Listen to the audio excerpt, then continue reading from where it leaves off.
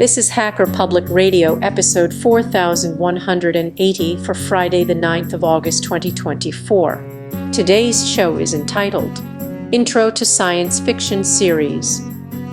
It is hosted by Ahuka and is about 16 minutes long. It carries a clean flag. The summary is I'm starting a new series on science fiction and fantasy, and this introduces it.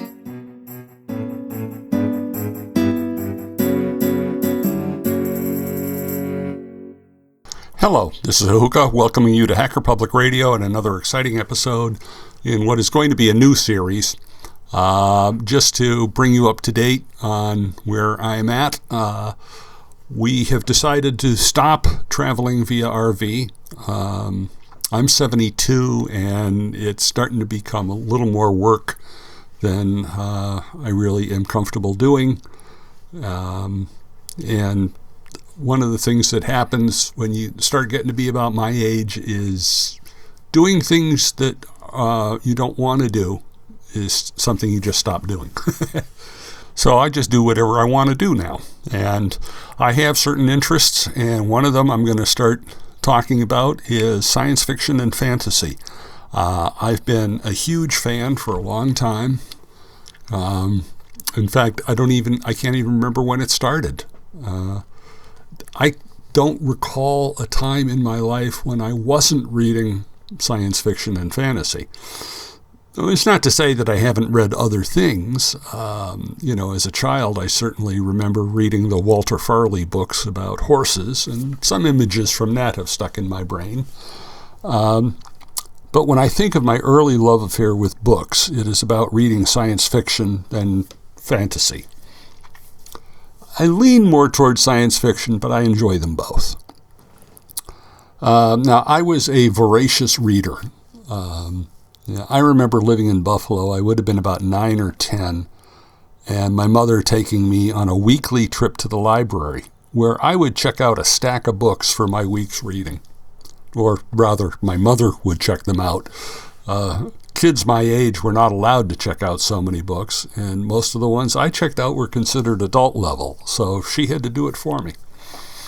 And while we lived in a suburb of Buffalo called Amherst, I remember taking a trip downtown to the main Buffalo library and thinking it was the most awesome place I had ever been. My own private fantasy involved sneaking into a corner, getting locked in for the night, and just spending the whole time reading. Now, I started off with things like the Tom Swift books. Now, that's been going on for a long time. I've got some links in the show notes if you want to learn more about those. But there were child books, Tom Swift, Nancy Drew, the Hardy brothers, Hardy boys. Sort of typical juvenile books. Then I moved to juvenile books by more adult authors. Now, they were always called juveniles. I think today they call them young adult. I'm not sure what the difference means, really. Now, Heinlein wrote a number of juveniles that are still excellent, many of which I have reread as an adult and still enjoyed. Asimov did a series called Lucky Star that was a virtual trip through the solar system, like Lucky Star and the Pirates of the Asteroids, Lucky Star and the Moons of Jupiters. At some point I joined the Science Fiction Book Club, and I got a copy of the Foundation trilogy by Asimov in a single volume, which I kept for years and reread many times. In fact, it was falling apart eventually. Then I discovered Doc Smith, E.E. Doc Smith. Now, I think his work would definitely look a little old-fashioned now, but remember, I'm 72, so I'm kind of old-fashioned. It's something I fell in love with. Now, there's a saying in the fandom circles of science fiction that the golden age of science fiction is 14, because that is approximately the age when so many of us became lifelong fans. I'm still a fan of Doc Smith. I have a domain, zwilnick.com, that comes from his Lensman series. I have the domain Pallane.com, which comes from his Lensman series. And, I think I encountered that by the time I was 14, so, that all fits. I've read everything of his I could get my hands on, including a book that is not science fiction called Have Trenchcoat Will Travel. I would bet very few people have even heard of it, and then only the devoted fans of Doc Smith. He has two well-known major series, the Lensman series already mentioned, and the Skylark series. But he has a couple of two-book series and a number of standalone science fiction novels. He also contributed ideas or even an initial piece to two series that were picked up by other authors. The Famille d'Alembert series was based on an idea by Smith, but mostly written by Stephen Golden.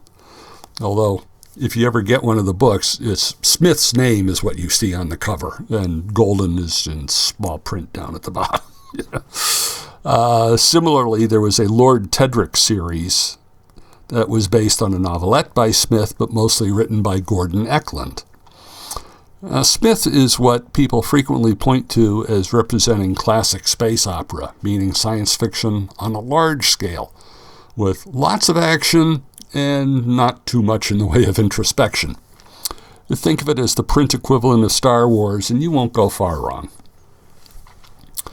And while I'm at it at this point, I've been mentioning a lot of names of things. The show notes, I've got links to all of these things you can follow up on if anything catches your eye, or ear in this case. So anyway, in addition to science fiction, I also read fantasy. I know I read the Lord of the Rings trilogy probably several times, The Hobbit several times. Another favorite author was Andre Norton, who wrote both fantasy and science fiction. Now, as I said, I tended to lean more towards science fiction, but a good story is the most important thing, and boundaries can be blurred. Heinlein, for instance, wrote a number of pure fantasies, but he is usually considered a science fiction writer. But novels like Glory Road and Job, A Comedy of Justice are pure fantasy.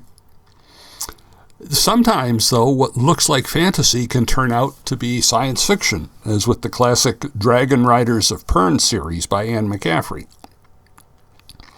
Which means it may be a good time to define my terms. I could just say I know it when I see it, but I'll try to do better. Science fiction is a story that is based on plausible technology, even if far in the future. It does not involve anything magical or anything flat-out impossible. It may be far-fetched in some ways, such as involving time travel or faster-than-light travel. These are considered to be unlikely, but are still being plausibly discussed by real scientists as something we may be able to do in some future time. Science in a science fiction novel may not age particularly well. Doc Smith, for instance, in the Lensman series, had this whole thing about an inertialess drive, which was his way of getting around faster than light. That if you got rid of inertia, you could travel infinitely fast. That really doesn't make a whole lot of sense. But, in his day, he could get away with it. Now, fantasy, on the other hand, has no rules. Magic is just fine. Ghosts are great. The only real requirement is that your story finds an audience that likes it. Even things that look like science fiction can turn out to be fantasy when looked at this way. A classic example for me is Star Wars. Yeah, it's got spaceships and technology in it, but when you bring in the Force, you're talking fantasy now. In the other direction, the Dragon Riders of Pern that I mentioned previously initially presents itself as high fantasy, with people in a medieval-like setting riding dragons that fly through the air and breathe fire. But then later in the series, McCaffrey retcons this by having the people be descendants of folks who came here on spaceships, and they bred the dragons using genetic engineering from native life forms and so on. Now, I use the term retcon That's a term you often hear in science fiction fandom circles, and it stands for retroactive continuity. Here's the definition from the dictionary. This is Merriam-Webster, again, link in the show notes. Retcon is a shortened form of retroactive continuity and refers to a literary device in which the form or content of a previously established narrative is changed. So, in Dallas, when someone wakes up and it was all a dream, that's retcon. Now, up until now, I've just been discussing the print, written science fiction.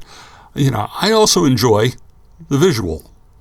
Now, I think probably my first exposure would have been The Twilight Zone in 1959. 1959, I turned 8. So it was a long time ago, and I was a lot younger. And then there was The Outer Limits in 1963. I certainly remember Lost in Space. That was in 1965. But the real breakthrough for me and for a lot of people was Star Trek, which hit the television sets in 1966. Now, I still love it. I have a DVD box set of the original 3-season series, TOS, the original series, with Kirk, Spock, McCoy, Sulu, all of the original gang at the Enterprise. So I've got the whole shebang, and it's great. I love watching it. I watched it when it first came on. I watched it over and over in syndicated reruns, and it never grew old. Now, I can't say that I've kept up with all of the spin-offs because there's only so many hours in the day. But I have watched the first 2 seasons of Picard and have the third one waiting as a DVD set. I purchased all of them as DVD sets. One of the all-time great science fiction movies came out in 1968. That's 2001: A Space Odyssey. That's based on a story by Arthur C. Clarke and directed by Stanley Kubrick. It felt like the first time that a serious science fiction movie for adults had been made and presented. Real turning point. Now, in the early 70s in Boston, I ran across a program, strange program, on a UHF channel. This program was something called Doctor Who. Now, it was clearly a British program with a fellow called the Doctor. He had on evening clothes and a cape, and he drove around in a yellow classic car he called Bessie. I fell in love with the program and started to tune in regularly.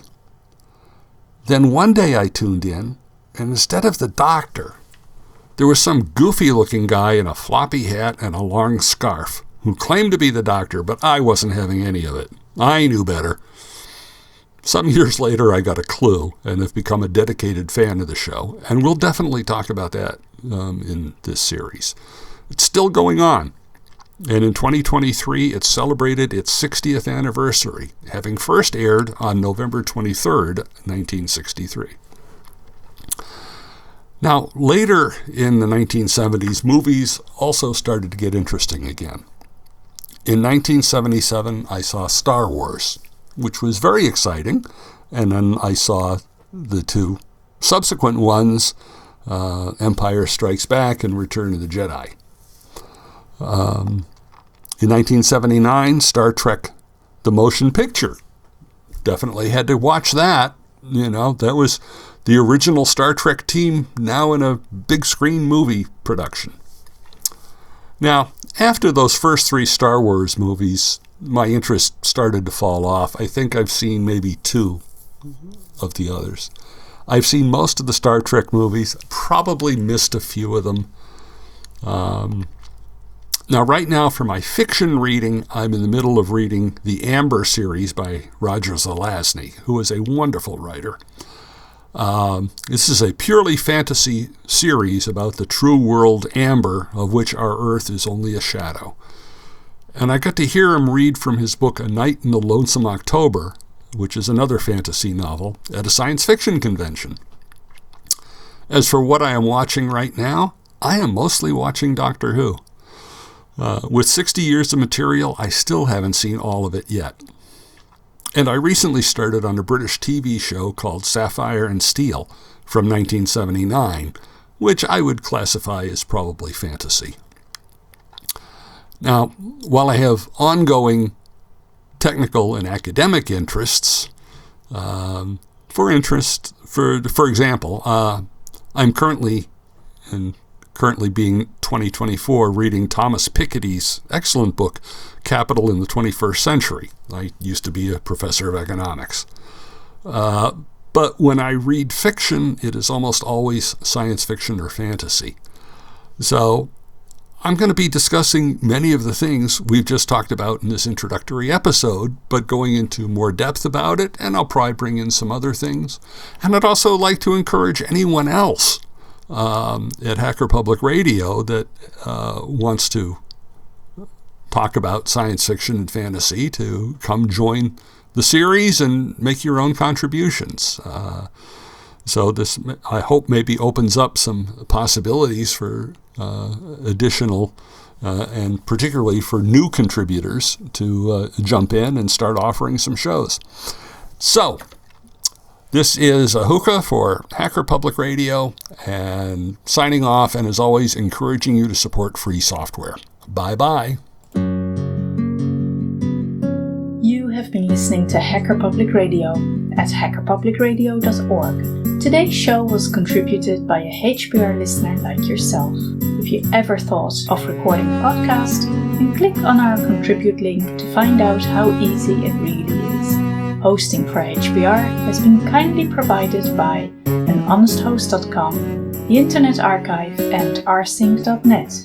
Unless otherwise stated, today's show is released under a Creative Commons Attribution 4.0 International License.